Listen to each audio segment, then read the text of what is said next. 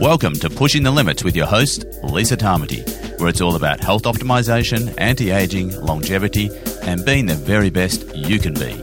Brought to you by lisatamati.com. Hey everyone, welcome to Pushing the Limits. Today I have a wonderful guest who is just a master in science. He is Dr. Ross Pelton is my guest, and he is known as the natural pharmacist. Originally a pharmacist who's now gone on to do much, much more. He has written 12 books.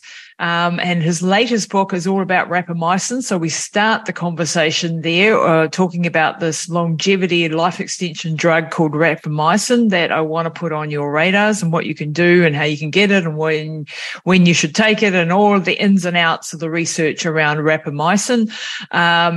We're going to have a lot of show notes for this one. So I do encourage you, if you're listening to this, to read the show notes. There will be a ton of links down below in the show notes, both to Dr. Ross's books and papers and blogs, as well as some links to some places where you can get some of the supplements that we talk about in this episode.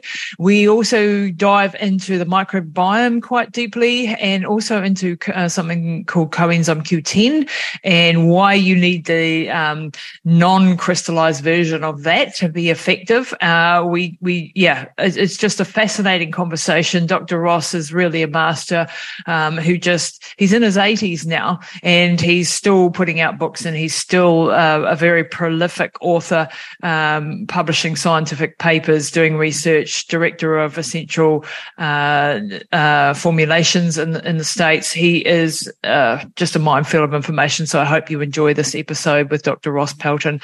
If you've got any questions, reach out to me afterwards. And also, please go and check out everything that we do. Some of the things that Dr. Ross is talking about in this episode, we're going to be trying to get into our anti-aging and longevity supplement range. So do check back into the shop and see how we're going there, if we've got some of the things that we mentioned. And check out all our programs, our epigenetics programs, DNA testing, corporate wellness programs. We're just joining up with Cam Calcoen, who you would have heard on the podcast a week or two ago, formulating our new course for corporates in the corporate health sort of space. So please reach out if you're in that and need something for your team. Doing a lot of things. So make sure you head on over to lisatamati.com. Also check out our hyperbaric oxygen therapy clinic if you're in New Plymouth and Taranaki. We'd love to help you with hyperbaric oxygen therapy as well as red light therapy. So reach out on any of those sorts of things. You can reach my team at support@lisatamati.com, or head over to lisatamati.com as our website. Now over to the show with Dr. Ross Pelton. Well, hey everyone, and welcome back to Pushing the Limits. Today I have an exciting guest for you. I always manage to pull out the best of the world. I have Dr. Ross Pelton with me from Oregon. Welcome to the show, Dr. Ross. Fantastic to have you. Lisa, I'm really excited to push the limits with you today. Well, you definitely push the limits. Now, you are a pharmacist, but you're also a natural pharmacist. I'm a recovering pharmacist. A recovering pharmacist. I like that. And you've written 12 books, I believe, to date. You're an expert in the fields of longevity and anti-aging, and you've just released a book which we're going to dive into today, along with many other topics, and see how many we can get to. And we're definitely going to have Dr. Ross on again, I think. But your latest book, can you just tell us about your latest book and what it's about? And then we'll dive into what we can learn from it. I'll hold a copy of it up here for the viewers to see. The people on the podcast. Rapamycin. Yep. So it's a mouthful. The title is Rapamycin, mTOR, Autophagy, and Treating mTOR Syndrome. So I recognize that's a mouthful. And a lot of people are not familiar with the terms mTOR and autophagy. And one of the things I really emphasize is that if anybody wants to become good at anything, whether it's medicine or being a lawyer, you have to develop a literacy for the language of that profession. It's the same thing with health. If people want to really be healthy, they have to study it. They have to work at it.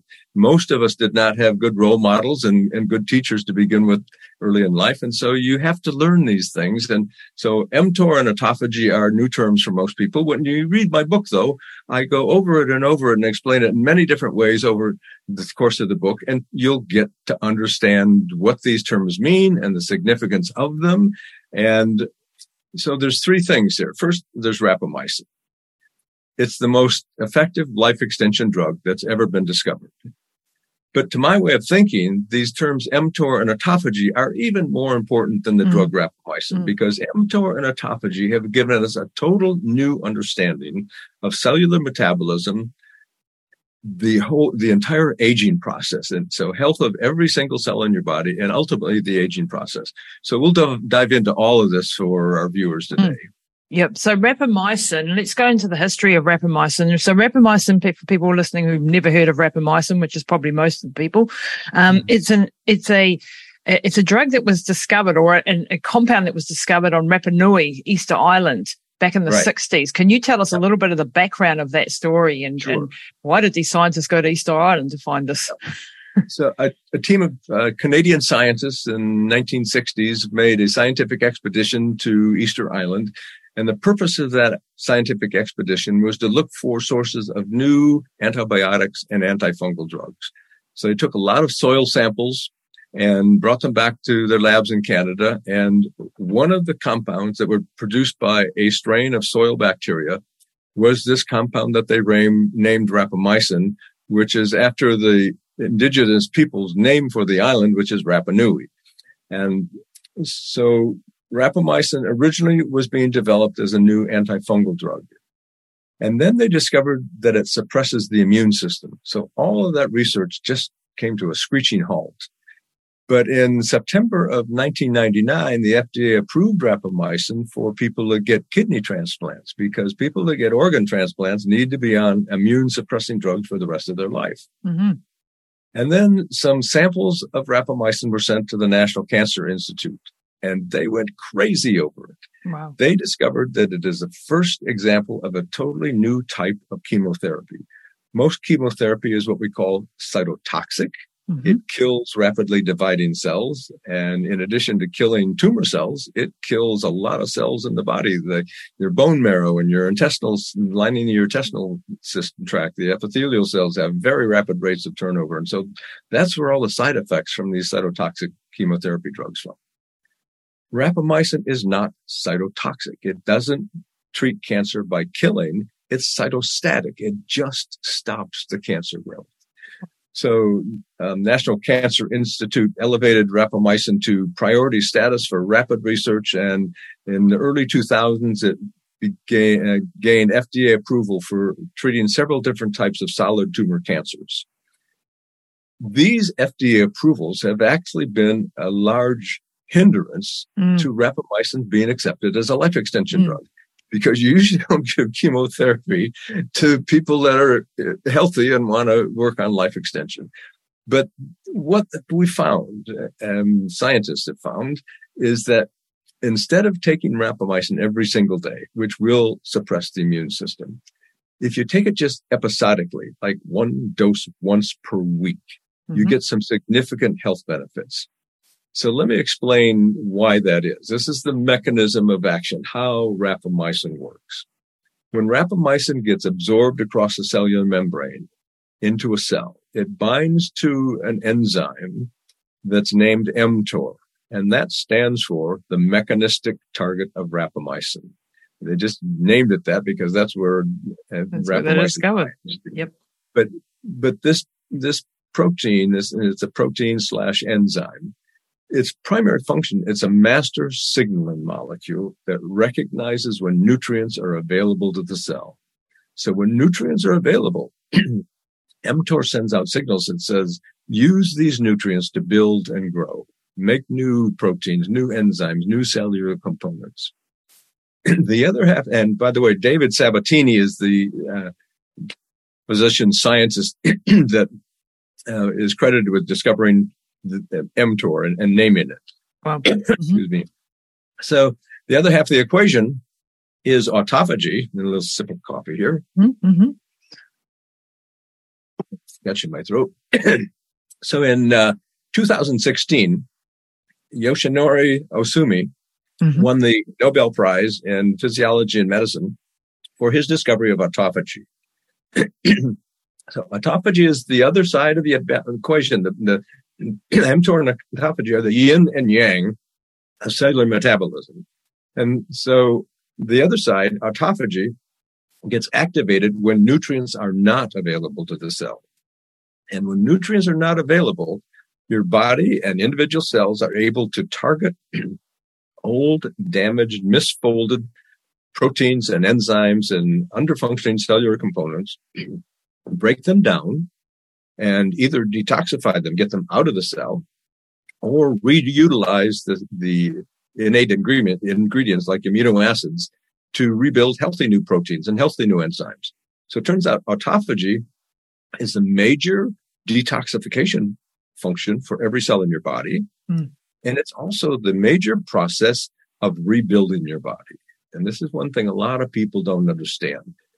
You have to constantly be rebuilding your body. And if autophagy is not activated, you're going to suffer long-term health consequences. And most of humanity is suffering now. We have what I call an epidemic of epidemics. We've got heart disease and cancer and diabetes and Alzheimer's, autism, I mean, off the charts. And 50, 60, 70 years ago, when I was a kid, none of these things were an epidemic. So I think the health of humanity is in a significant decline. And I think this mTOR autophagy function, these two cellular functions that are terribly out of balance now, I think it's a fundamental problem that is contributing to many of the health problems. Let me explain why this has gotten out of balance. Remember, mTOR senses when nutrients are available. For millions of years of human evolution, people do not get up in the morning and go to the kitchen and open the refrigerator and start to make breakfast. People didn't eat 3 meals a day for almost 99.9% of human evolution. And these days, people eat all the time relative to our ancestors. Breakfast, lunch, dinner, in between meal snacks, dessert, evening cocktails. And that has taken the mTOR autophagy ratio and thrown it way out of balance, because when nutrients are available, mTOR is always getting activated, and people are eating and activating mTOR all the time, and autophagy is not getting its due. And one of the ways I express this is that if you're driving a car, you can't drive that car constantly with your foot to the metal, pedal to the metal, racing. You have to slow down. You have to take breaks. You have to have rest periods. And the other way I talk about autophagy is that if you have for example, a flat tire on your car, you can't put the new tire on until you take off the old tire. Yeah, that's a good analogy. That's why autophagy is so important, because you've got to get those old damaged proteins and enzymes and cellular components out, so that when mTOR gets reactivated, you'll build healthy new proteins and healthy new enzymes. And so this is one thing I really emphasize to elite athletes and to people who are doing strength training on a regular basis. You've got to do something to activate autophagy so you can continually rebuild your body. And you'll be a better athlete, more strength and more stamina and more endurance if you activate autophagy appropriately. And that's what rapamycin does. Rapamycin goes into the cell and binds to mTOR, so it partially inhibits it, so you can activate autophagy. So that's really what this is all about. It's learning how to activate autophagy and rebalance this mTOR autophagy ratio. And I got so passionate about this. In the second edition of my book, I proposed the mTOR autophagy theory of aging. I think this is critical for people to understand. And people often ask me, well, isn't there a natural way to do this? Yes, there is. Intermittent fasting. When you fast, you go for longer periods of time without nutrients coming in, and you condense your daily nutrient intake into a smaller period of time. And so, yes, that's the natural way to do it. But most people aren't going to discipline themselves to do intermittent fasting. I advocate doing everything to promote your health. So do some intermittent fasting and take rapamycin. And there's some other anti-aging life extension drugs that are good. And there's many other different types of activities and therapies that have life extended activity, different antioxidants and so forth. And we can talk about get into. But we want to spend our time initially on rapamycin here. Yeah. So this concept is mind blowing actually. And I've known about mTOR and autophagy for a long time because obviously I've been in this space for a long time. But when you said this is the breakthrough, this is the information, this is the thing that we need to be paying attention to because, it's counterintuitive in a way. You'd think we want mTOR all the time, which is the building, the building of the muscle, the making of the new components. But without the clearing out of the garbage, which is the autophagy piece of the puzzle, my analogy is you bring in the groceries into the kitchen, you cook your dinner, and then you don't clear the garbage. You just bring the new groceries, cook the dinner, and so on. And pretty soon your kitchen is full of garbage and you can't operate in there. And that's exactly what's going on with this mTOR autophagy piece. And autophagy is, can you explain to me, one thing that I've struggled with is you have autophagy, and then you have senescent cells, and then you have apoptosis. Can you explain the difference between autophagy and apoptosis to me? Sure. Because I'm struggling with that concept. Yeah. Senescence is when there's a natural process when cells reach the end of their lifespan, the body can get rid of them, recycle them. Well, senescence is when old cells don't go away. That recycling of the old cells stops, and they keep on producing inflammatory markers. And so it's a major source of chronic inflammation, these senescent cells that have not been recycled. And there is a similarity because autophagy is recycling old damaged cells, not cells, but and that's one difference. Senescence is cells. Autophagy is cellular components. Gotcha. Right? And yeah. And then, and when it's apoptosis, that's when the senescent cell has imploded on itself, which we also need it to do. Yeah, apoptosis is the body's process of getting rid of these old cells. And when apoptosis isn't working, the senescent cells stay there. The old cells become senescent. And instead of going away, they keep doing some level of biological activity, which is really putting out inflammatory markers. And rapamycin decreases senescence. So it helps in that manner. That's one of the ways rapamycin is functional. Wow. So it's doing autophagy and it's killing off senescent cells. And so we have this family of killing them off, but it's decreasing senescence because you're turning over things in the cells and keeping your cells healthy. Okay. So they're not reaching senescent state. Right. Gotcha. And because we have these senolytics as well in the anti-aging space that are, the things like fisetin and quercetin and, there's many ones. So that's working on a slightly different pathway than the rapamycin is. Right. Uh-huh.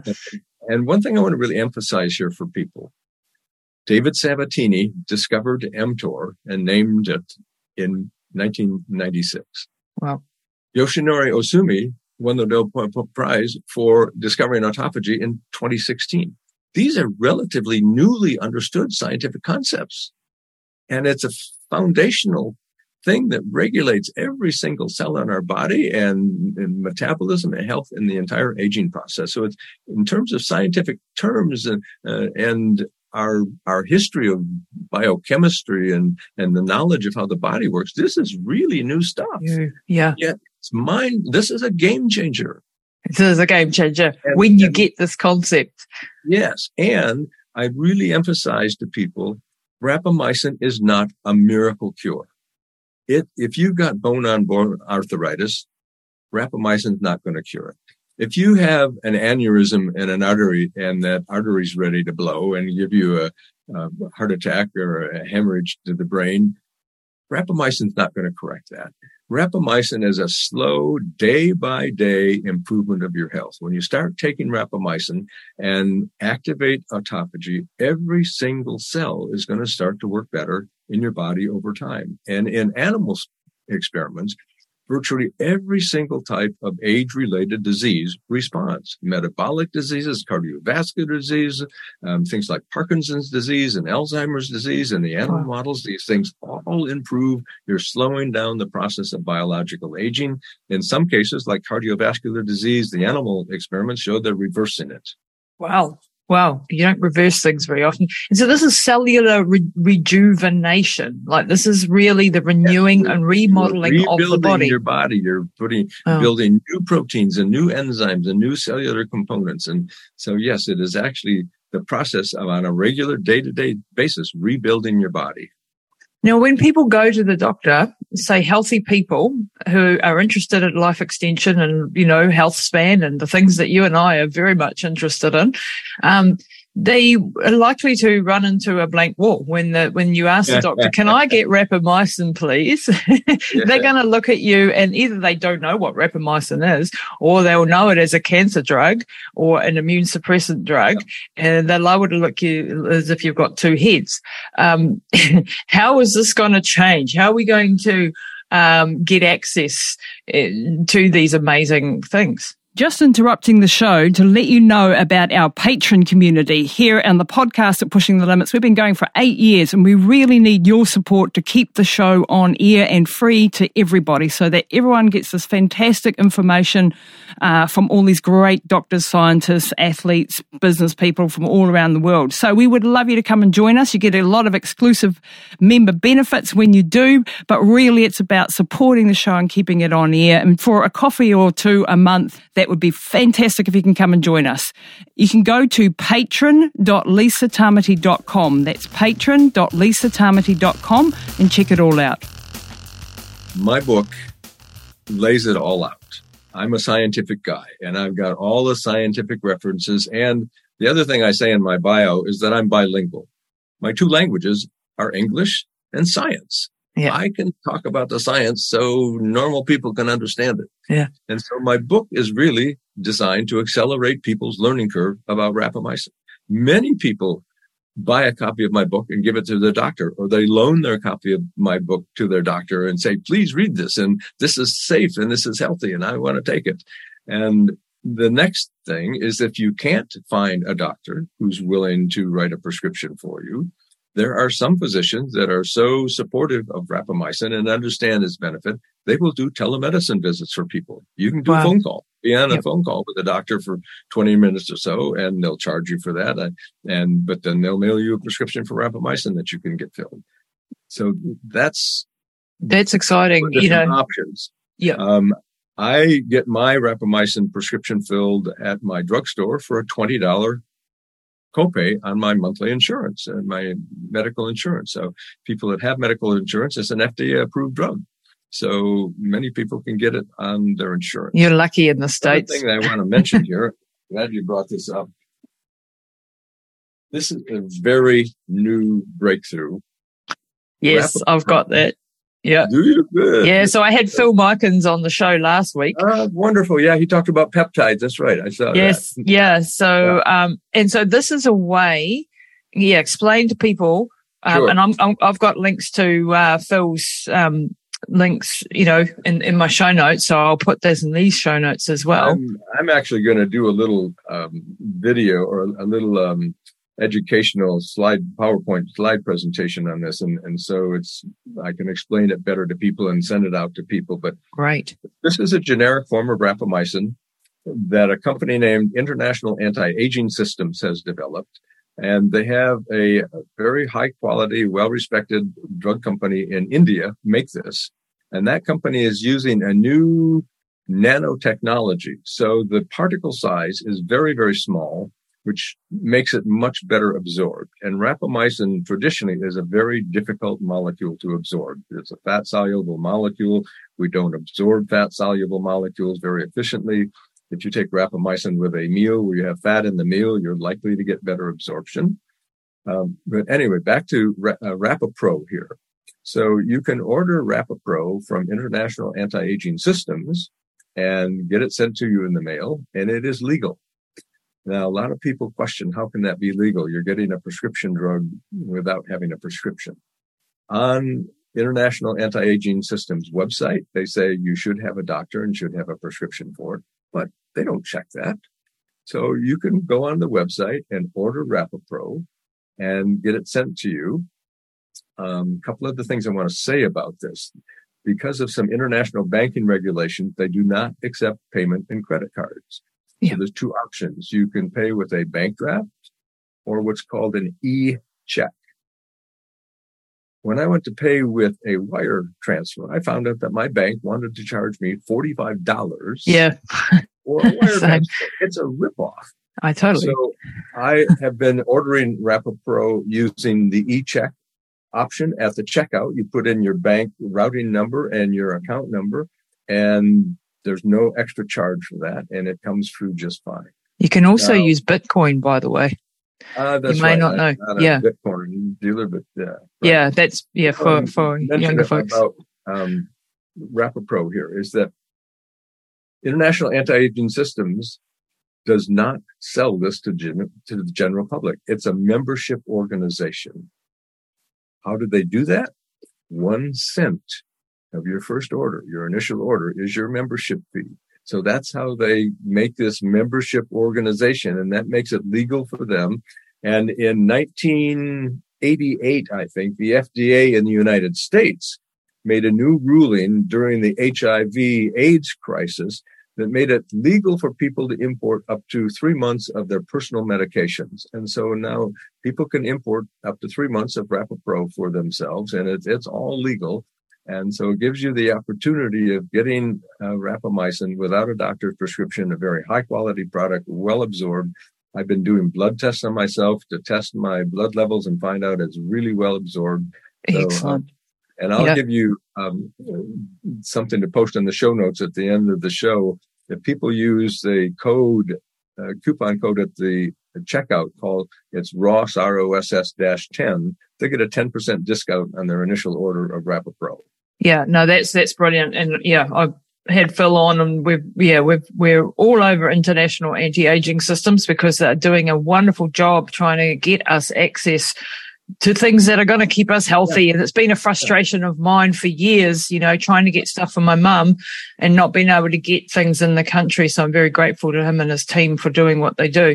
And also the bioregulators and the, other things that they have, which are all cutting edge and well researched, and fantastic for us to have access to. So thank you for that. Sure. So back to the story of rapamycin, and so we're now managing to get this. Now, there's decades of animal studies. Can you explain how much is there in human research, and how do we know what dosages to take, and when should we start rapamycin?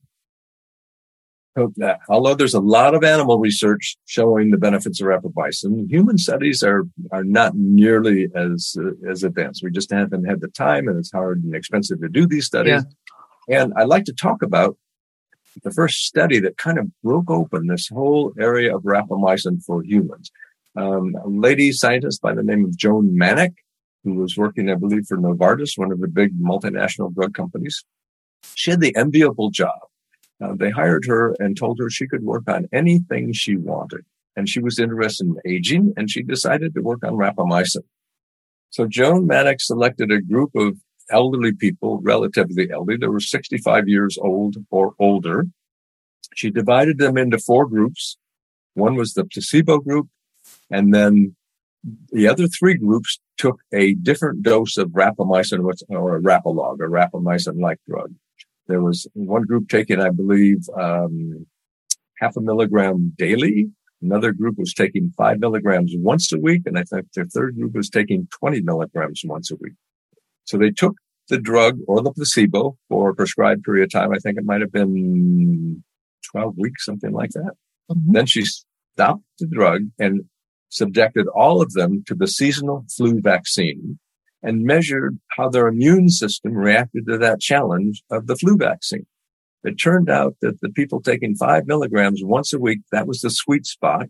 Those people, 65 years old and older, got a 20% boost in the effectiveness of their immune system.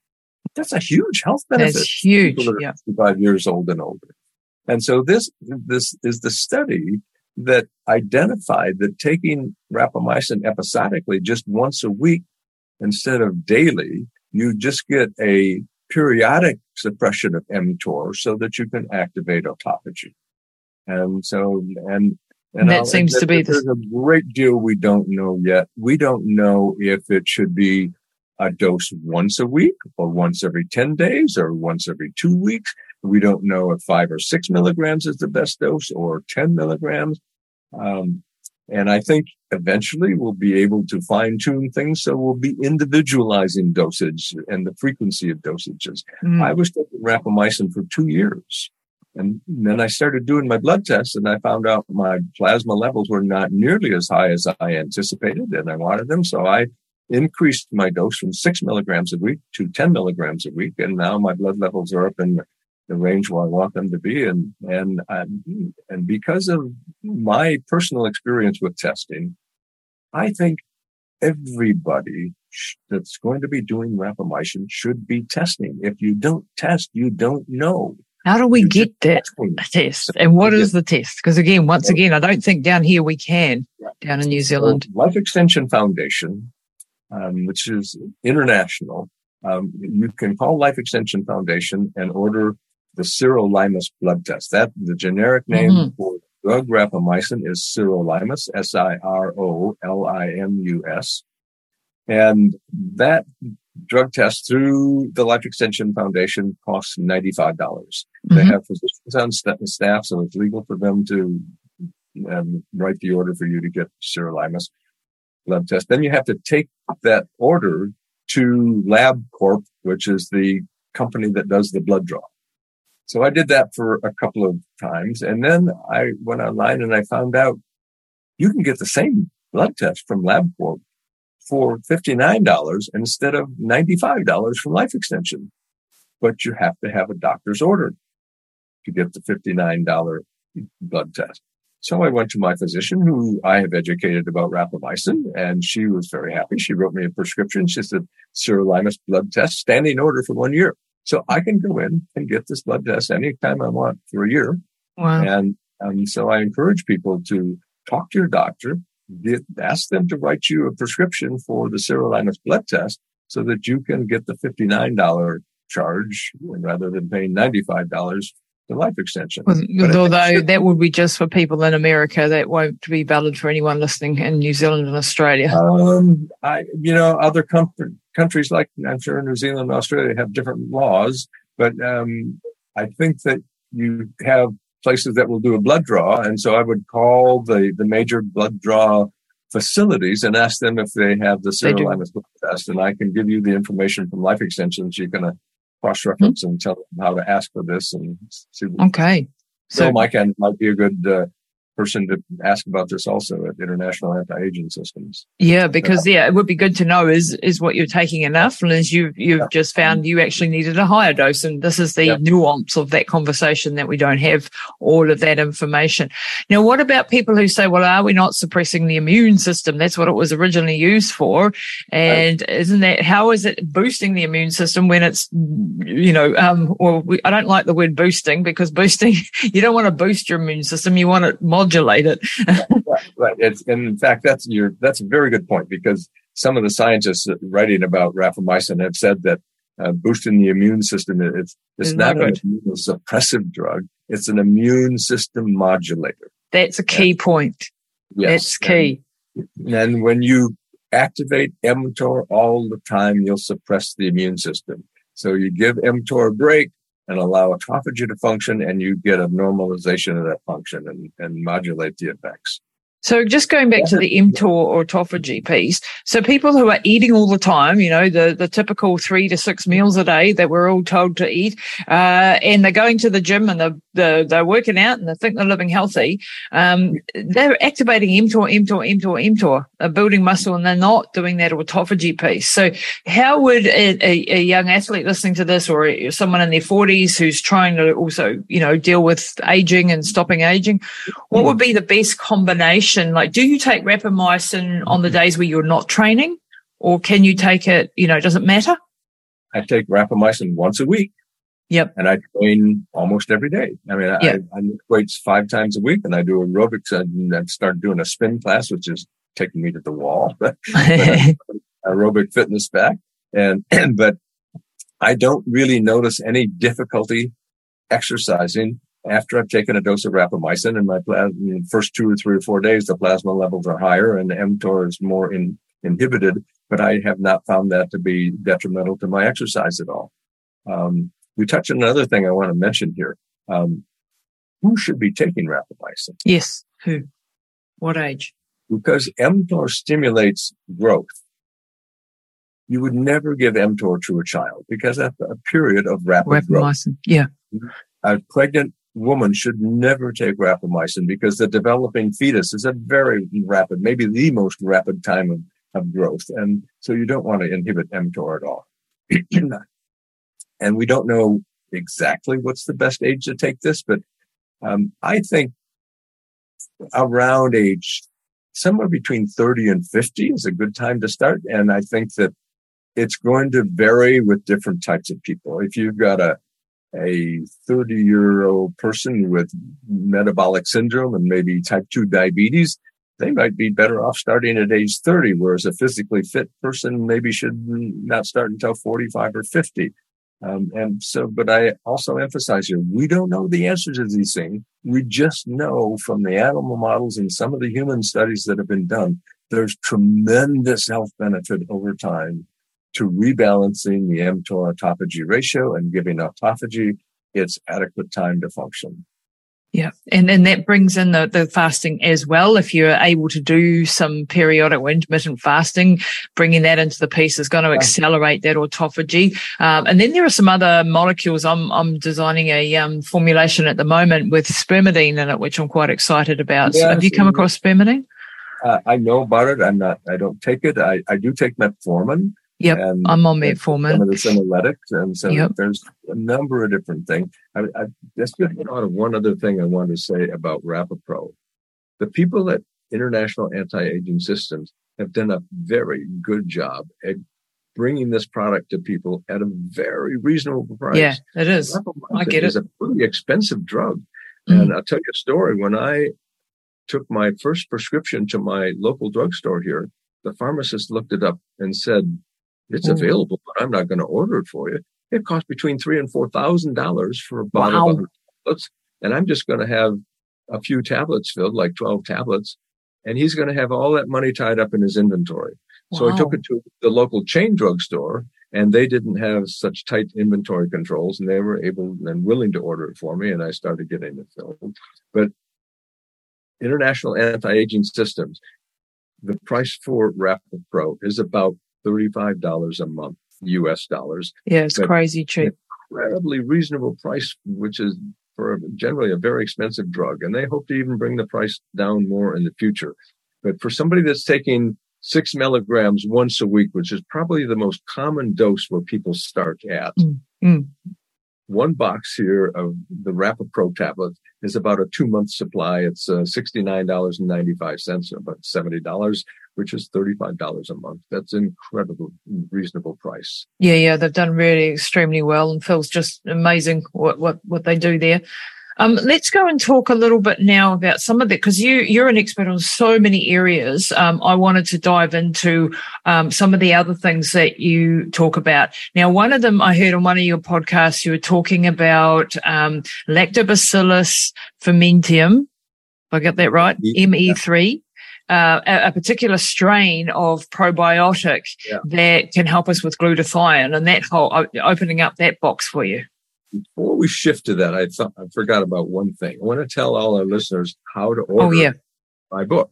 Yes, sorry about that. So to get Ross's book, if you can't see this because you're not on the video, you're on the podcast, you can call the Life Extension Foundation. That's 866-598-6747, and we'll put that down in the show notes as well. And you'll also get, besides Ross's book, you'll get a 6-month subscription to the Life Extension magazine, which is fabulous as well. So do ring that number and get that book via that way if you want the magazine. Call 24 hours a day. So anywhere in the world they can call and order the book. That's amazing. So thank you for that. And now, back to the probiotic story. Lactobacillus fermentum ME3. Yeah, this There's is a fascinating topic. Yeah, it is certainly a fascinating topic. I was mind-blowing when I heard your research on this. Lactobacillus fermentum ME3 is a strain of bacteria that was isolated from the intestinal tract of a healthy 1-year-old child in 1995. And they started testing it. At the time, they were testing a lot of different strains of probiotic bacteria for their antioxidant activity. Most of them didn't have much at all. When they tested Lactobacillus fermentum ME3, its antioxidant activity was off the charts. They thought they'd made mistakes. They tested it over and over again, and it regularly can show that it had incredibly high antioxidant activity. So several years of scientific research to discover the mechanism of action, they find out that this unique strain of probiotic bacteria synthesizes glutathione. And glutathione is called the master antioxidant. It's the most prevalent antioxidant in our bodies. It's made in every single cell. Tissue levels of glutathione are highest in your lung tissue and in the liver. And in addition to being an antioxidant, glutathione regulates a great deal of your detoxification. It's critical for your immune system. It has powerful antiviral effects. So turns out that glutathione is one of the most important multitasking compounds in our bodies. And it is so important that I am currently writing a paper titled the glutathione theory of aging. So it's just really incredibly important. And I think that anybody who is interested in healthy longevity, one of the most important proactive things you can do is increase your glutathione levels. There are many things that deplete glutathione. So virtually everybody has suboptimal levels. Every time glutathione functions as an antioxidant, every time it neutralizes a free radical, you're losing a molecule of glutathione. Every time glutathione detoxifies a toxin, like a molecule of mercury or the toxins in smoke from these wildfires we've got going on, or the glutathione binds with the toxin and gets eliminated. So it's eliminating the toxin, but you're also eliminating glutathione. So glutathione levels are always being depleted when it's functioning as an antioxidant and when it's detoxifying things. And so I just think it's one of the most, as I said, proactive things people can do to boost their glutathione levels. So what are the different ways you can boost glutathione? You can take glutathione precursors like N-acetylcysteine and lipoic acid and several other things can boost glutathione levels. And you can go to a doctor's office. A lot of anti-aging doctors will do intravenous glutathione. Tremendous health benefits from intravenous glutathione for a lot of people, but it oxidizes very quickly, gets used up, so benefits only last for a couple of days. And people that are doing IV glutathione need to go to the doctor's office usually about twice a week for intravenous glutathione infusions, which is time-consuming. You have to drive to a doctor's office. You have to sit in a chair with an IV drip in your arm. It's expensive. You have to pay $300-400 per infusion. And the third way is taking products that contain Lactobacillus fermentum ME3, which is the bacteria that synthesizes glutathione.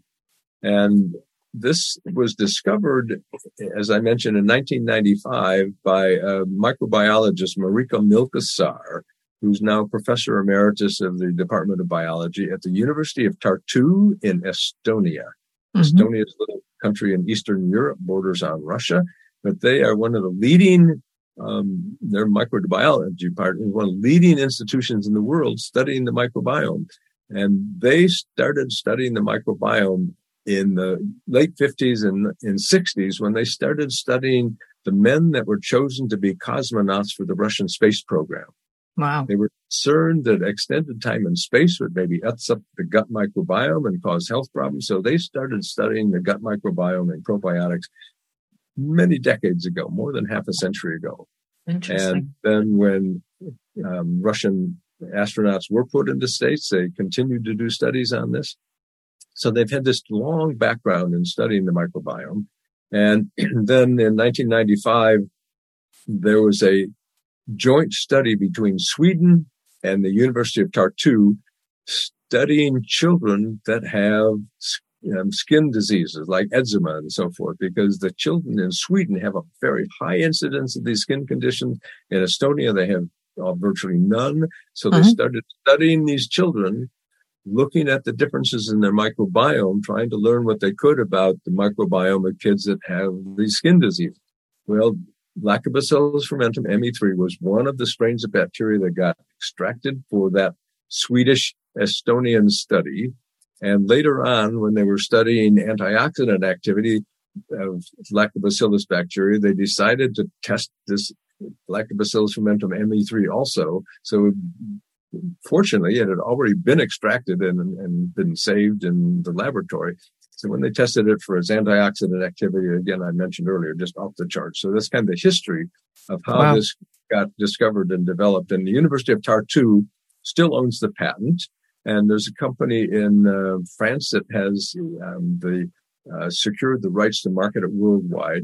My company, Essential Formulas in the United States, has the sole rights to import and distribute these products in our country and also Mexico and Canada.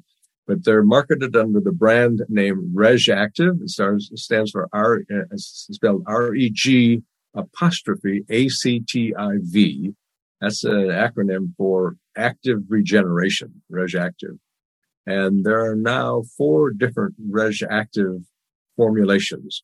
There's detox and liver health, immune and vitality, and cardio wellness. And each of those 3 products has some other supplemental ingredients along with the Lactobacillus fermentum ME3 that will support either your liver detoxification pathway, your immune system, or your cardiovascular system.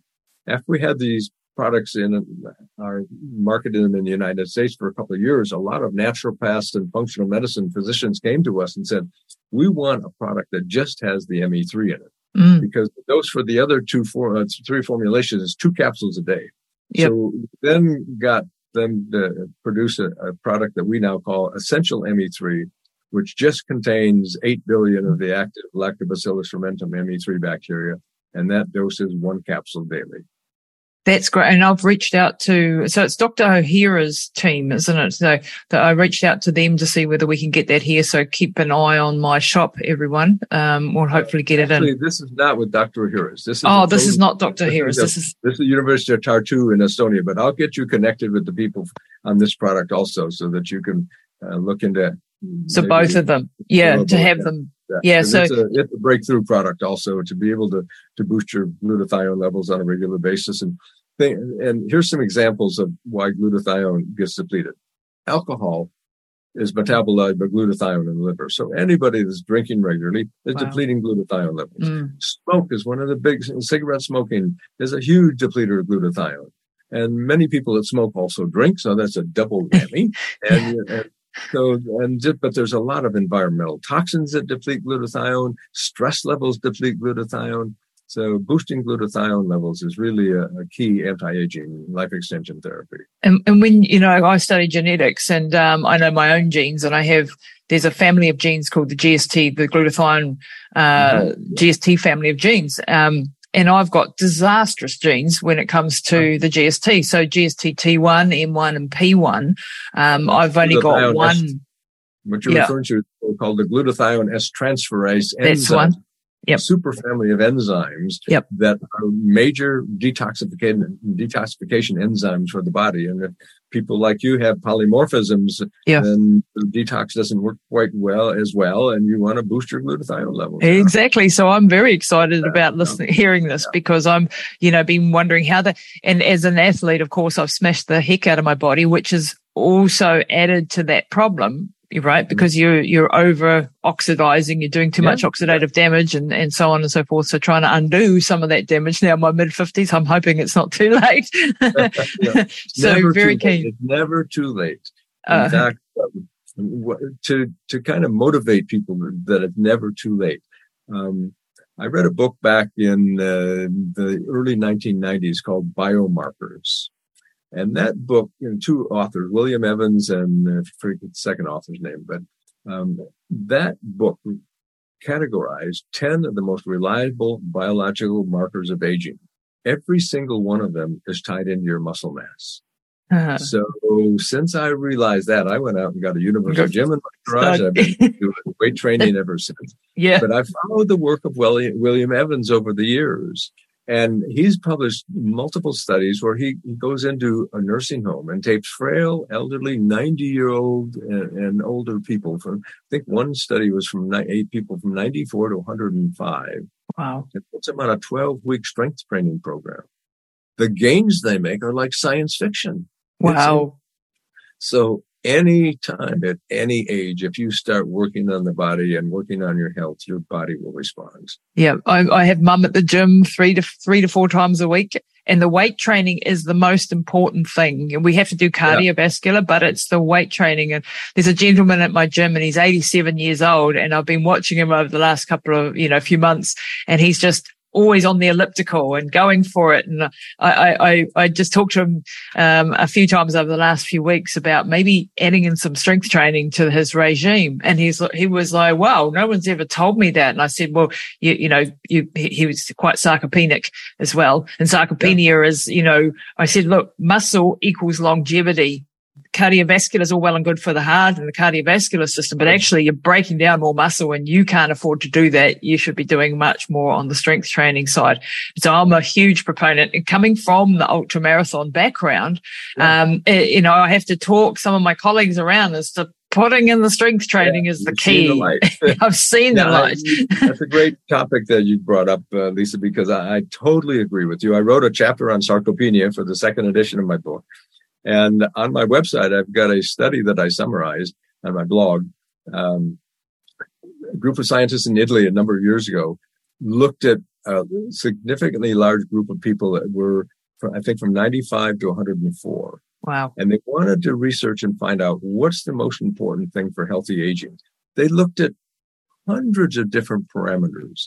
The number one thing for healthy aging, maintain your muscle mass. Amen. So I talk to cyclists and I talk to swimmers and I talk to joggers and runners and say, yes, aerobics is good, but you've got to do some form of resistance training or you're gradually going to lose it. And that's sarcopenia, one of the hallmarks of biological aging. Yep, absolutely. And actually, when I was talking to Phil Mykins last week, he was talking about endurance athletes having much more arterial stiffness. And that makes sense to me as someone, with these bad glutathione genes. And I've got also very poor 9p21 gene, which is about the quality of the linings of the blood vessels and the linings of your gut. And all of that is the worst quality, if you like. If I was a Teflon pan, I'd be the $2 version, not the $100 version, right? So when I'm doing extreme amounts of exercise, I'm inflaming that lining. So this, once again, for endurance athletes listening, you have to rest, you have to recover, you have to put in anti-inflammatories, you have to be doing all of these, the glutathione, the lactobacillus fermentum. Natural anti-inflammatories like omega. Yes, natural. Yeah, oils, absolutely. Fish oils, critical. Yep. Thank you for that clarification. Not the other type of anti-inflammatories. Non-steroidal anti-inflammatories. So things like, curcumin would come to mind. Fish oil. Fish oil is one of those essentials. Actually, on that note, what is your personal daily routine or your supplement routine and nutrition and exercise regime? Because you're in your 80s now and you're doing pretty bloody well. Vegetarian. Yeah, amazing. And you're still writing books and fully intellectual powerhouse.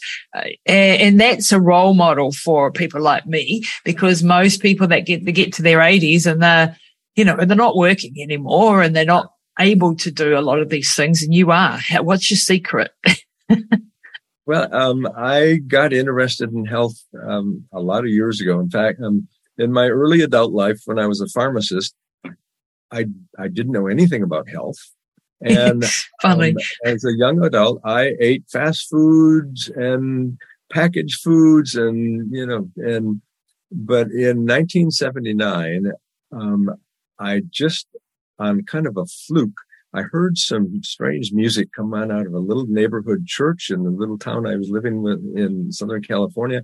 I was actually walking home from a grocery store with a loaf of white bread and a half a gallon of milk. And I walked across the street and down the sidewalk and I stuck my head in the door and I saw a yoga class in session. And I saw 20 people that radiated a level of health that just kind of knocked my socks off. So I got involved with yoga, and in addition to exercising regularly and eating healthfully, these people read health books and health newsletters and health magazines. And with my background in medicine and science and so on, I just started to absorb that information like a sponge, and I'm still doing it. It just goes deeper and deeper and gets more and more exciting. And so that changed my life. Yoga changed my life. Wow. I will admit I don't do yoga anymore because I have stiff joints and knee replacements and so forth. But my overall program, I go to the gym almost every morning. I do intermittent fasting. My wife and our final meal is usually on 6 or 7 in the evening, and then I don't eat again until like noon or 1 or 2 o'clock in the afternoon. Most days, I'm not fanatical about it. If we have a social event, I relax and have a good time. For a number of years back in the 1980s and 90s, I was a vegetarian for about 6 years. I'm not a vegetarian anymore. I'm just absolutely fanatical about eating healthy food all the time. And that can get me into a discussion of the microbiome if we talk about diet, because that's another one of my professional passions, is the gut microbiome. You've written books on this, so please share. In fact, I'll give you a link for people to get a free copy of a book that I've written titled Dr. Hira's Probiotics and Postbiotic Metabolites. That's where the Dr. Hira came in. Yeah. So, just going back to that other story, can you hook me up with Reject Active as well as Dr. Hira's? So I can get those down here.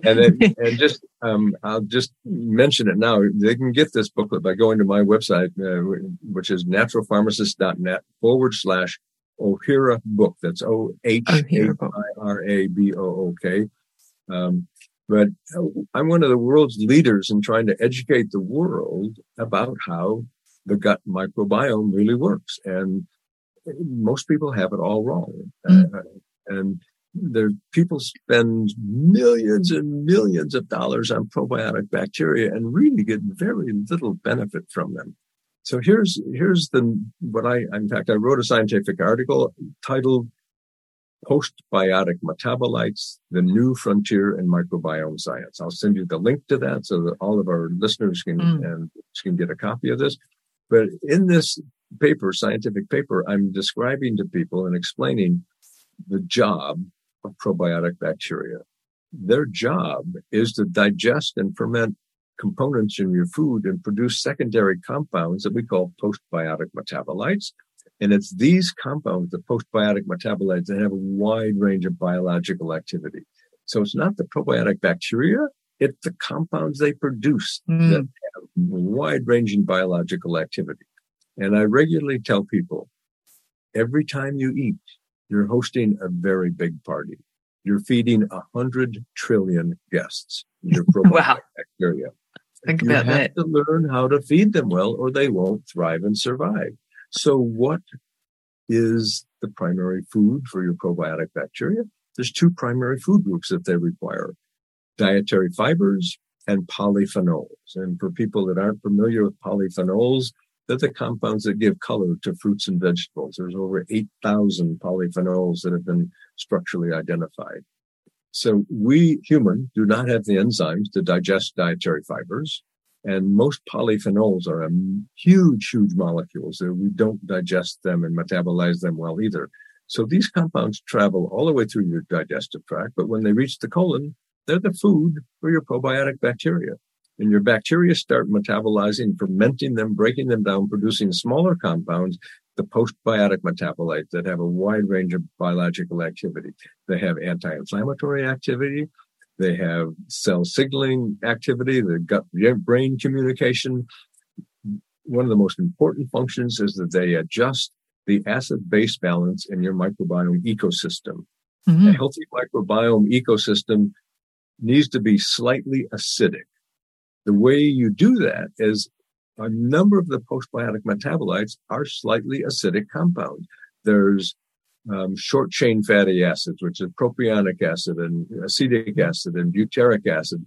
And then there's fulvic acids and organic acids and nucleic acids. All of these slightly acidic compounds create the slightly acidic acid-base balance that's optimal to promote the growth of your good bacteria, and it suppresses the growth of your pathogens.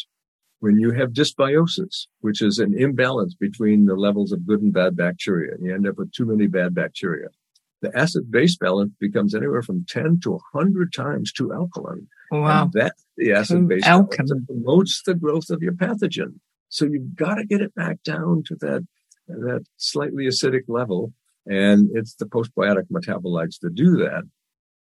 Now, in most ecosystems in the world, greater diversity is a stronger ecosystem, whether it's the Amazon rainforest or the coral reefs in the ocean or wherever. Greater diversity equals greater strength in the immune system of the ecosystem, greater resilience, and the same thing with your gut microbiome. So you want to strive to get greater diversity, which means a wide range of different types of bacteria. How do you do that? Not by taking probiotic bacteria, not by taking commercial probiotics. Not the normal one in your local drugstore.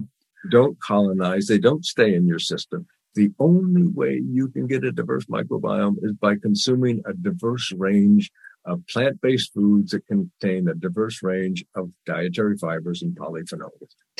Why is Dr. O'Hara's or the Reg Active different?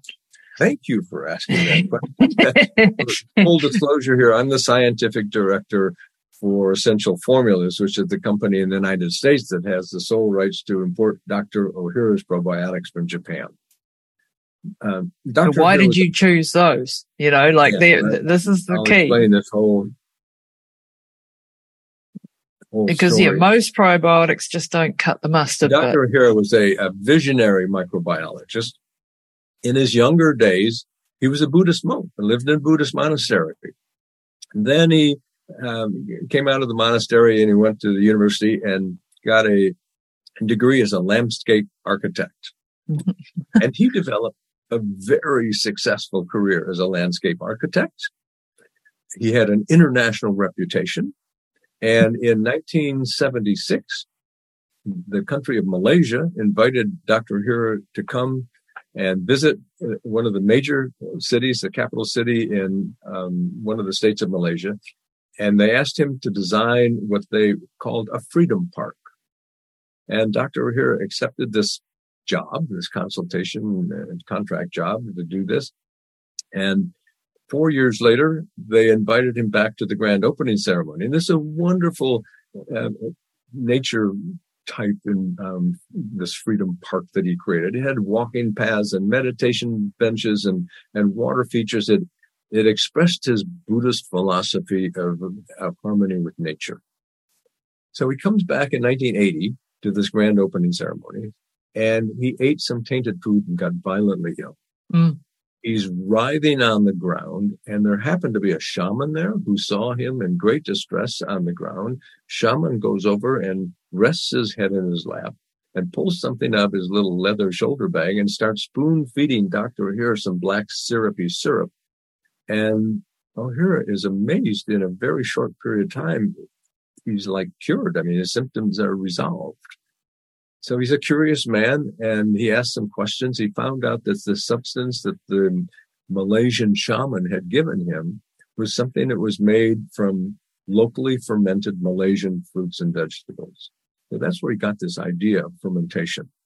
So he takes samples back to Japan and plays around with it for a number of years and gets totally frustrated because he's a landscape architect, but he doesn't have a background in microbiology. So at age 49, with a hugely successful career as a landscape architect, he walks away from that career, goes back to school, gets a PhD in microbiology, and starts this whole process of studying this substance from the Malaysian shaman. And over a period of several years, he develops Dr. O'Hara's probiotic, and he created a very unique system, a fermentation system to create Dr. O'Hara's probiotics. And the little, in fact, 1 second here. And these probiotics are booklet, which I will give you the link so everybody can get a free copy of this. So for those watching, as he's holding up a book called Probiotics and so Postbiotics. people here. This is a picture of the 80-gallon fermentation vats. Mm-hmm. They start out with 12 strains of starter bacteria, and they shred and add wide range of different types of Japanese fruits and vegetables and mushrooms and seaweeds, all healthfully grown. Mm-hmm. And the bacteria get to digest and ferment the food components for 3 years. 3 years. Before they encapsulate the product. And that's called the original formula. It's sold in retail stores throughout the United States. And then there's another product that's called the professional formula that gets an additional 2 years of anaerobic fermentation and mammoth 10,000 gallon anaerobic fermentation vats. And that becomes the professional formula. Wow. But it's this fermentation process, and these fermentation vats is an external fermentation system that mimics nature's natural fermentation process that takes place in your colon, where the probiotic bacteria break down the food components if you're consuming a healthy diet. And actually, Lisa, there's another thing I'll mention. I've got several studies that I published, and I made slides on these that I use in my seminars that report that from 90 to 95% of American children and adults do not consume adequate amounts of dietary fibers and polyphenols. Wow, this is scary. Almost nobody's consuming a diet that really supports a healthy microbiome. And that creates inflammation. When you have dysbiosis and a bacterial imbalance, you have gut inflammation. And that causes things called lipopolysaccharides, or LPS, to leak from your intestinal tract into your systemic circulation, which cause chronic inflammation. It's a critical part of the aging process, and it's all based on dysbiosis and a bad diet. So you're not getting a good, healthy microbiome. With a healthy microbiome should have about 90 to 95% good bacteria and only like 5 or 10% of bad bacteria. Everybody has some bad bacteria, but when the good bacteria predominate, a few bad bacteria are not going to cause problems. And what happens with things like leaky gut, when your zonulin's high and, calprotectins, secretory IgA and things. So can you explain those things? You bet. So in fact, I wrote a paper on this. It was published in January of this year in a medical journal titled The Microbiome Theory of Aging. And in that paper, I'm explaining to people the mechanism of what happens when you have bacterial imbalance, this dysbiosis, that creates inflammation in the gut. And that you just mentioned zonulin, so that's a good topic to bring up. Zonulin was discovered by a physician, pediatrician, Alessio Fasano. I hope he gets a Nobel Prize for this. It's one of the most important health discoveries of all time. Wow. Zonulin is a protein that gets expressed when you have gut inflammation. And as far as we know, the only thing that zonulin does is degrade the proteins that are the tight junctions that line the cells of your gastrointestinal tract. Your epithelial cells is a layer of cells in your gastrointestinal system, one cell thick. And those cells side by side have proteins on the cell surface that hold them tightly together and allow appropriate things to transfuse and leak to keep the bad things out. But when you have bacterial imbalance, you get inflammation. Zonulin degrades these gut protein, these tight junction proteins, and allows leaky gut to happen. And that's when lipopolysaccharides and other toxins leak into your system and create chronic inflammation that cause tissue damage, organ damage, accelerate biological aging. So maintaining a healthy gut is a critical thing for people to understand and know about. And it's an actionable thing. You can take steps to create and maintain a healthy gut, but you have to educate yourself on how to do it. Dr. Ohhira's probiotics, after that multi-year fermentation process, every capsule and every dose contains over 500 of these postbiotic metabolites. So when you take Dr. Ohhira's, these compounds directly start to have anti-inflammatory activity and rebuild and normalize the acid-base level and start to suppress or kill pathogens and reestablish your gut-brain communication, all of these things. And when people spend money and buy commercial probiotics, those bacteria have to survive the harsh transit through the gastrointestinal tract, the stomach. The acidity in the stomach is 10,000 to 100,000 times stronger acid than the acid-base level in the intestines. Right. And that high level of acidity is designed to kill pathogens that when they get in your mouth when you're eating. Which we need. Bacteria get killed. And some people do have liposomal delivery systems or enteric-coated capsules so the bacteria can survive transit through the stomach. But when they reach the colon, if people aren't consuming a diverse range of dietary fibers and polyphenols, those bacteria can't produce the postbiotic metabolites and they're close to useless. And they just pass on out again. You're immediately getting these compounds that are rebalancing in the whole microbiome ecosystem. But even with Dr. Ohura's, you have to eat a diverse range of dietary fibers and polyphenols. You have to concentrate on a plant-based diet. And I'm not advocating vegan or vegetarianism, but when people eat meat products, it has to be grass-fed and grass-finished meat. Yeah, good quality. Wild-caught fish and, cage-free chickens. It's got to be healthy animals. Yeah, and this is like I've got a brother who I'm sure he won't mind me talking. He's got celiac disease, and there are other people who have SIBO, and this is where the complications can come in. When you can't put probiotics, into someone with SIBO. Can you put these type of probiotics in, and you're not going to cause more bloating? Again, so let's take them one at a time. First, you mentioned celiac disease. Yeah.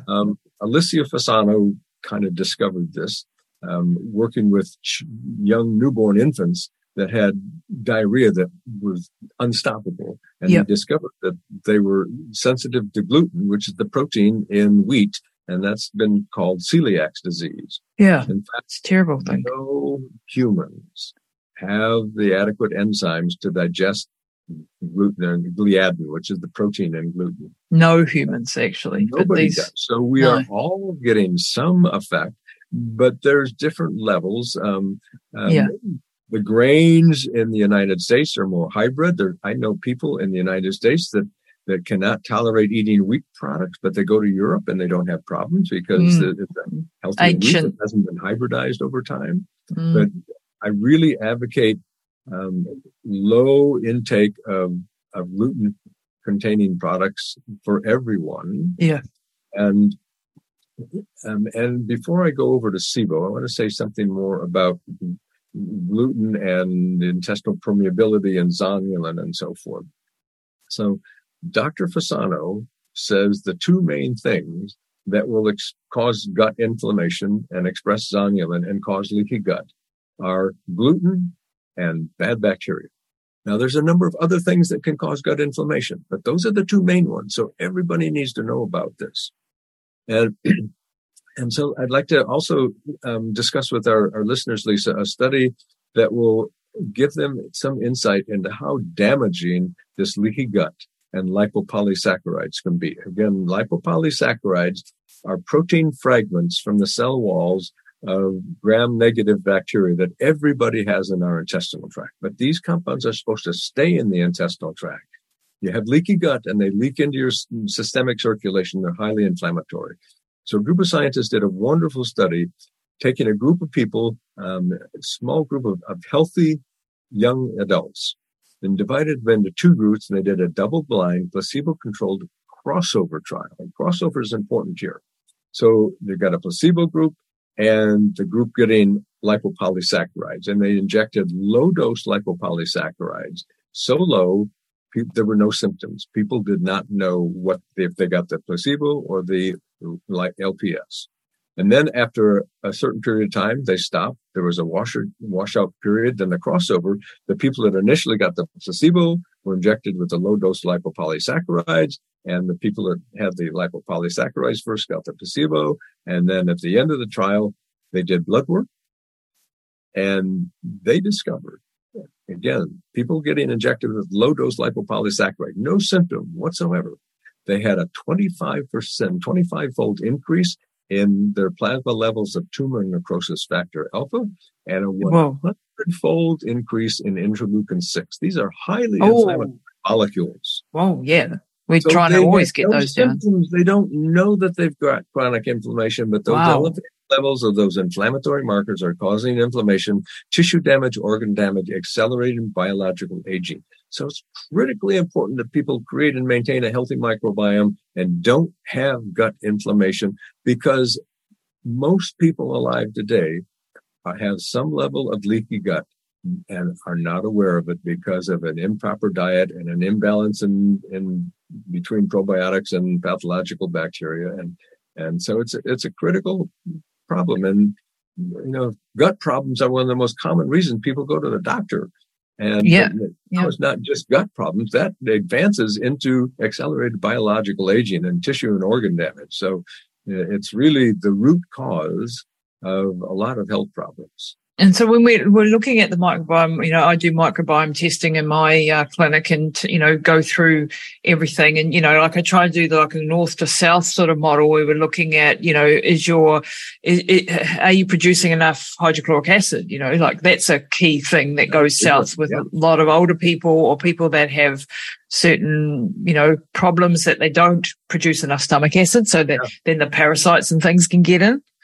And then you just touched on a really good point, because hypochlorhydria, low level of hydrochloric acid, is a very common problem. Very. And it causes what's called atopic gastritis, which means an inflammation in the lining of your stomach. It's painful. And so many people misinterpret that. They get that gut pain. They think they have excess acid. So they take acid-suppressing drugs. Which is the worst thing you can do. The excess acid is the low level of acidity that creates the inflammation. So you've got to heal that. And you can take hydrochloric acid tablets or hydrochloric acid drops and build up and recreate a healthy level of hydrochloric acid in your stomach. It's the front line of your immune system. So it's very critical that people do that. Yeah. And doctors put people on proton pump inhibitors for years. Yeah. I've had clients come through that have been on it for years. Blockers, proton pump inhibitors, antacids, TUMS, and so forth. So one of the books I wrote is titled The Drug-Induced Nutrient Deficiency Handbook. And in that book, I educate the world, especially physicians and pharmacists, about the nutrients that are being depleted by the drugs that people take. Wow. And these antacids and acid-suppressing drugs are monstrous. They deplete levels of calcium and magnesium and other divalent ions. They deplete levels of vitamin B12. They inhibit your body's ability to digest protein. I mean, it's horrible. That's diabolical. And they put people on for years, and the wonder. That's another good point. These drugs are addicting. When people, excuse me just a second here. Yeah, no problem. So when people take these acid suppressing drugs and they want to stop, when they stop them, there's a rebound production of acid that goes, oh man, that's painful. I got to get back on my acid suppressing drug. So you need to gradually decrease the use of those drugs because it's very difficult to get off them. They've got you addicted. Right. So titrate them down and then titrate up some hydrochloric acid. And can you overdo that? Where do you find that sweet spot? It'll be. And if you take hydrochloric acid and it's immediately painful, you've probably got an ulcer and you need to heal that ulcer. Yeah, so that's the only time that we should be using proton pump inhibitors, really, is if you've got an ulcer, an active ulcer, and then that's a different story. But that's for short term. Yeah. And then there's the digestive enzymes, the pancreas.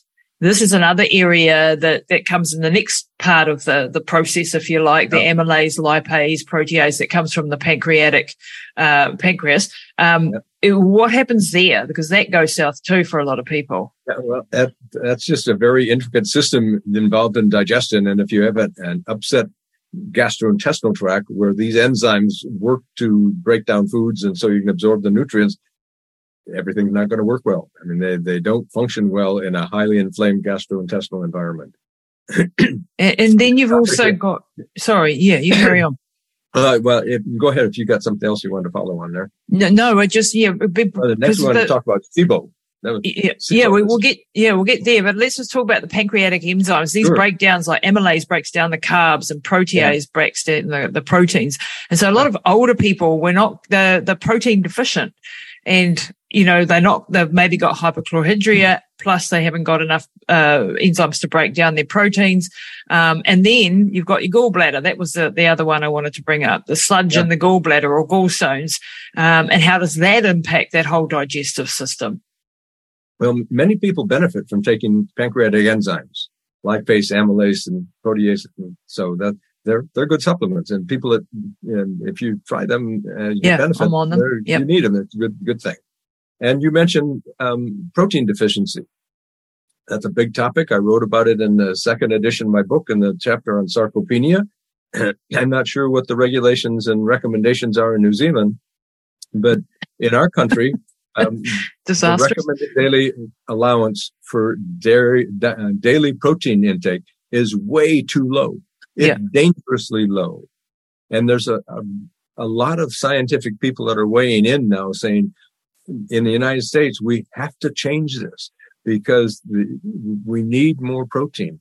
And the thing that makes this doubly bad is that as people age, you need more protein. But as people age, they generally eat less.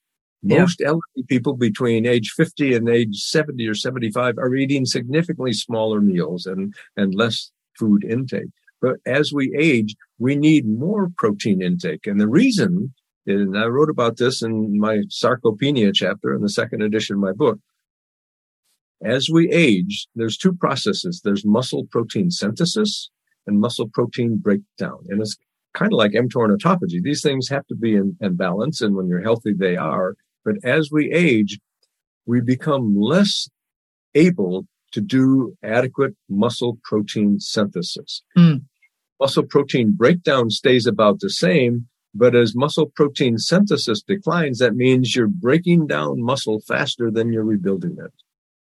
But studies have been shown in elderly people by taking protein supplements and taking in more dietary protein, you can offset this change that happens when you have a decline in muscle protein synthesis. So extra protein intake, you'll boost your muscle protein synthesis and offset this accelerated muscle protein breakdown, which is sarcopenia. Sarcopenia is the term for the age-related disease that is a loss of muscle mass and a loss of strength as you age.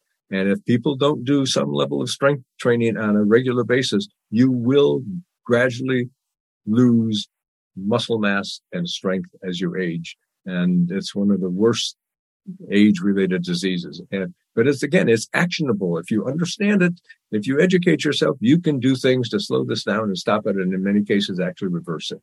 Yeah, and that's brilliant. What's your take on hormone replacement? Actually, I mean, that's another, probably another hour's topic, but which hormones are referring to? Bioidentical hormone replacement therapies, like I'm on hormone replacement therapy, to try to maintain your hormones, to maintain muscle mass, to maintain your bone density, your brain function, regulated. I do Dutch testing. I know, what I'm doing.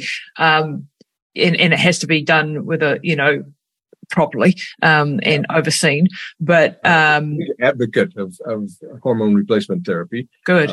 I recommend that all women about age 40 get a complete hormone panel. Yes. And they need to look at not just estrogen, but progesterone and testosterone. Yes. I mean, many women get huge benefits from a small level of progesterone. Yes. And some women get a huge boost from getting just a small level of testosterone. Yep, Men normally make 10 times more testosterone than women do, but many women are testosterone deficient. Yep. And oftentimes compounding pharmacists will make it up in a cream, and women just rub a small little bit on their labia once a day, and it's just tremendous benefits because it gets absorbed very easily. And so I recommend that all women be tested. And for men about age 50 or so onward, many men, I think, will get a huge benefit from doing testosterone supplementation.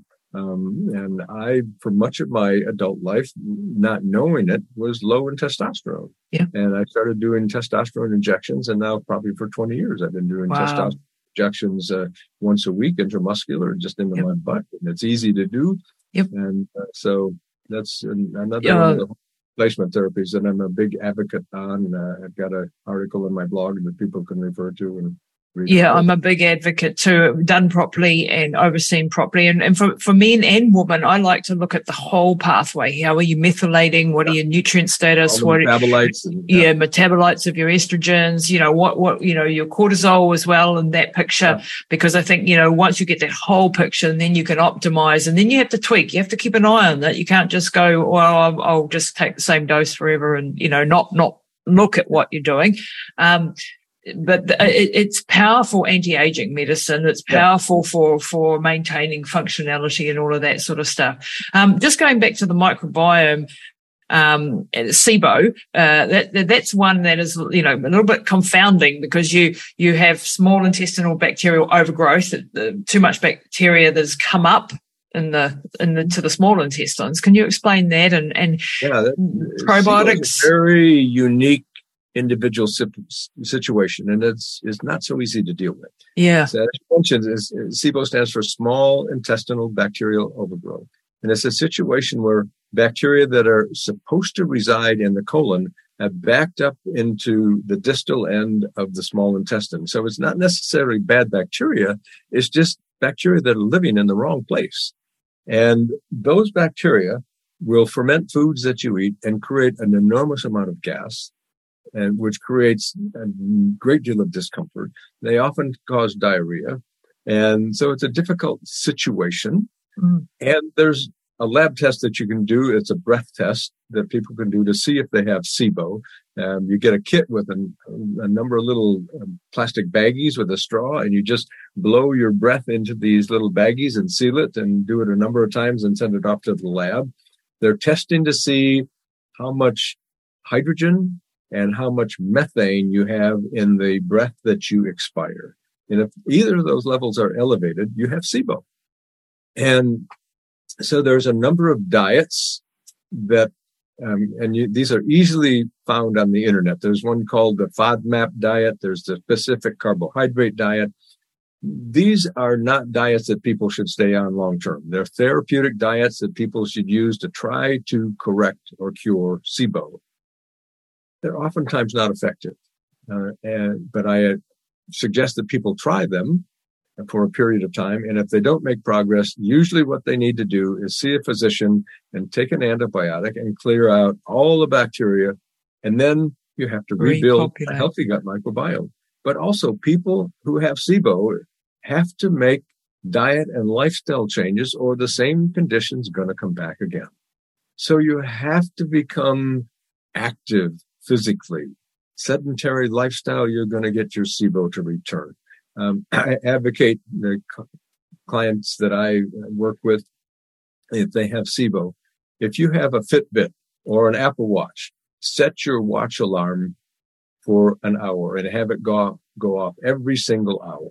And when that goes off, get up and do some squats and do some sort of exercise for just a couple of minutes, and it'll make a huge difference. I love that. So that's but again, healthy diet. And for people that have SIBO and are going to try one of these therapeutic diets, either the FODMAP diet or the specific carbohydrate diet, and there's a couple of others, they advocate that you discontinue a lot of foods that you would normally think are very healthy foods. This is the difficult thing, isn't it? Yeah. It is. And the reason they're telling you to stay away from those foods, because the bacteria that are in the wrong place in your gastrointestinal system will digest those foods and ferment them and create methane or hydrogen gas. So you have to eliminate the foods that kind of starve those bacteria. And that's the therapeutic aspect of these diets. You're starving the bacteria to try to get them to die off in that distal end of the small intestine. Just interrupting the show to let you know about my longevity and anti-aging supplement range. I'd love you to go and check it out. Go to my website, lisatamati.com, and hit the shop button, and you'll see a curated range of supplements, the latest in anti-aging, longevity, health optimization, performance optimization. I've gone out into the world, interviewed the most amazing doctors and scientists, as you'll know if you follow the show, and gone and got some of the best products that are out there. Stuff that I give to my family, that's what's in my range. So go and check it out at lisatamati.com. But again, but then you're going to affect the other parts too, aren't you? You're going to run out on the other. Really, and I advocate that people be on Dr. Ohhira's probiotics and maybe also take some a diverse range of bifidobacteria in a supplement along with getting on a plant-based diet. So you can, because the real goal and what you have to accomplish is to provide the dietary fibers and polyphenols that will allow your own innate bacteria to start to proliferate and populate your colon. That's the way you rebuild your healthy gut microbiome, not by taking commercial probiotics.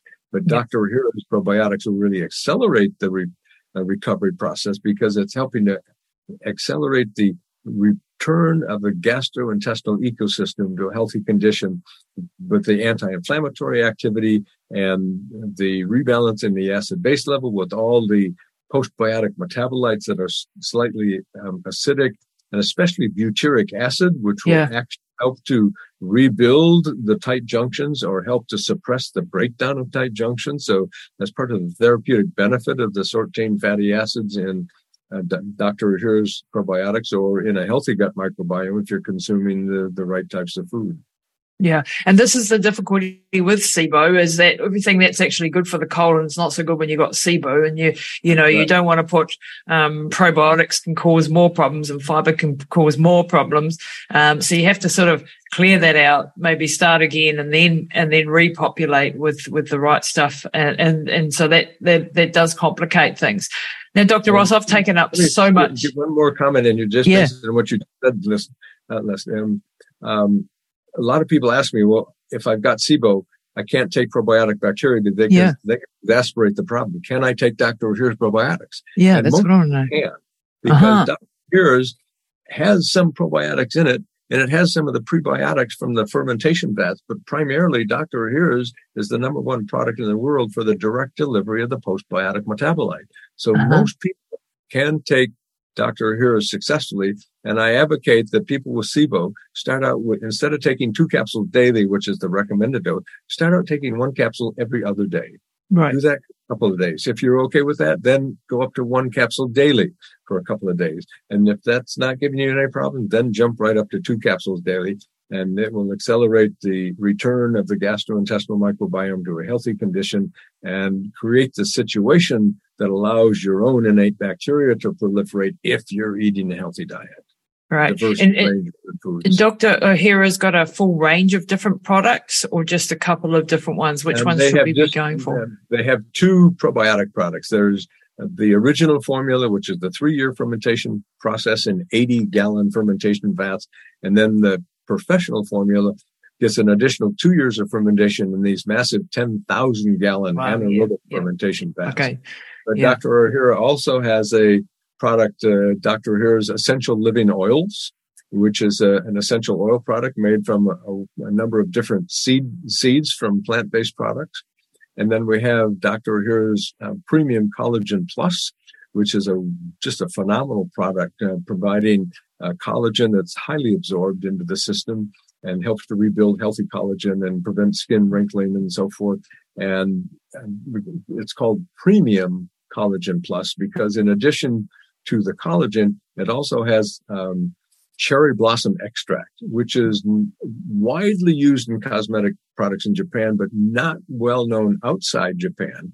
And cherry blossom extract is a really great product for stimulating hyaluronic acid and collagen growth. Oh, wow. And there's also some hyaluronic acid and CoQ10 and a number of other things in the formulation. So it's Premium Collagen Plus. And also to emphasize in the Dr. Ohhira's Collagen Plus product, they only use wild-caught proteins from fish. They don't use bovine collagen from cattle that are standing on feedlots for months and months, which is a very unhealthy situation. So they use the marine-based collagen peptides, and specifically they use the tripeptides, which are the low molecular weight collagen, which is much more effectively absorbed. So Dr. Ohhira's Collagen Plus is really a great product in the cosmetic line for skincare and rebuilding joints and all the collagen throughout your body.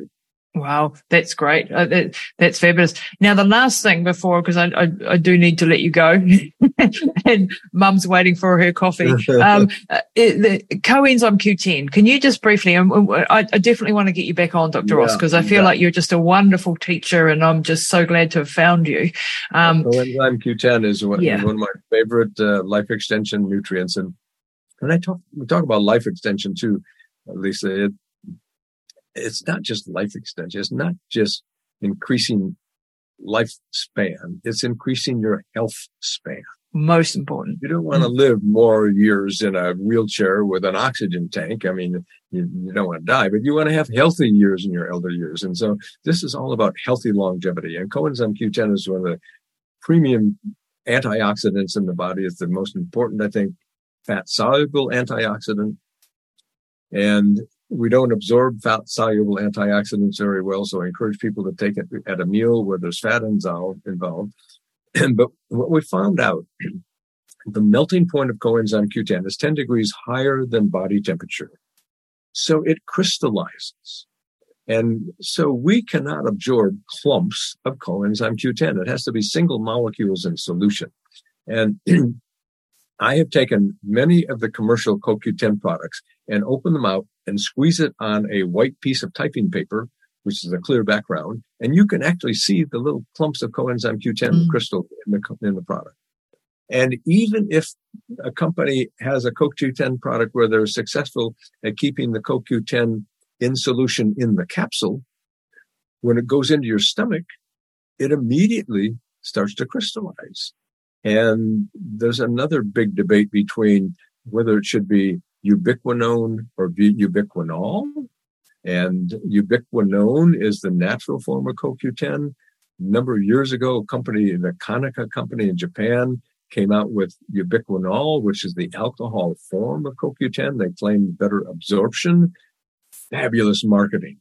Bad science. Really? When you take ubiquinol, which you pay a lot more for, wow, as soon as it gets into your stomach, it gets converted into ubiquinone. So people are wasting a lot of money on ubiquinol. But back to the main part of the story, most CoQ10 products have horrible rates of absorption, literally only 1 or 2% because it's crystallized. We can't absorb it. Company in Europe, PharmaNord, has a patented form of keeping CoQ10 in solution. They've done multiple studies showing they get 3 to 10 times higher plasma levels of CoQ10 than many of the other competitors on the market.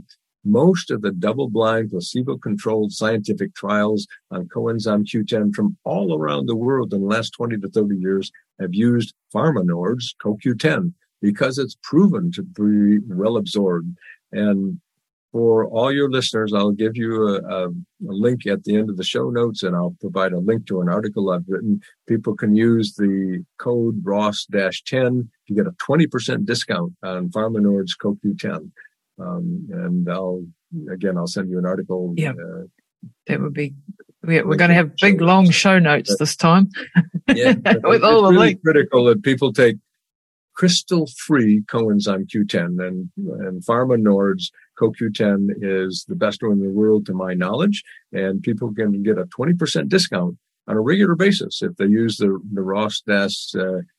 Maybe it's Ross 20. I know the link will be in the article. We'll put it in the show notes. You'll send it over to me.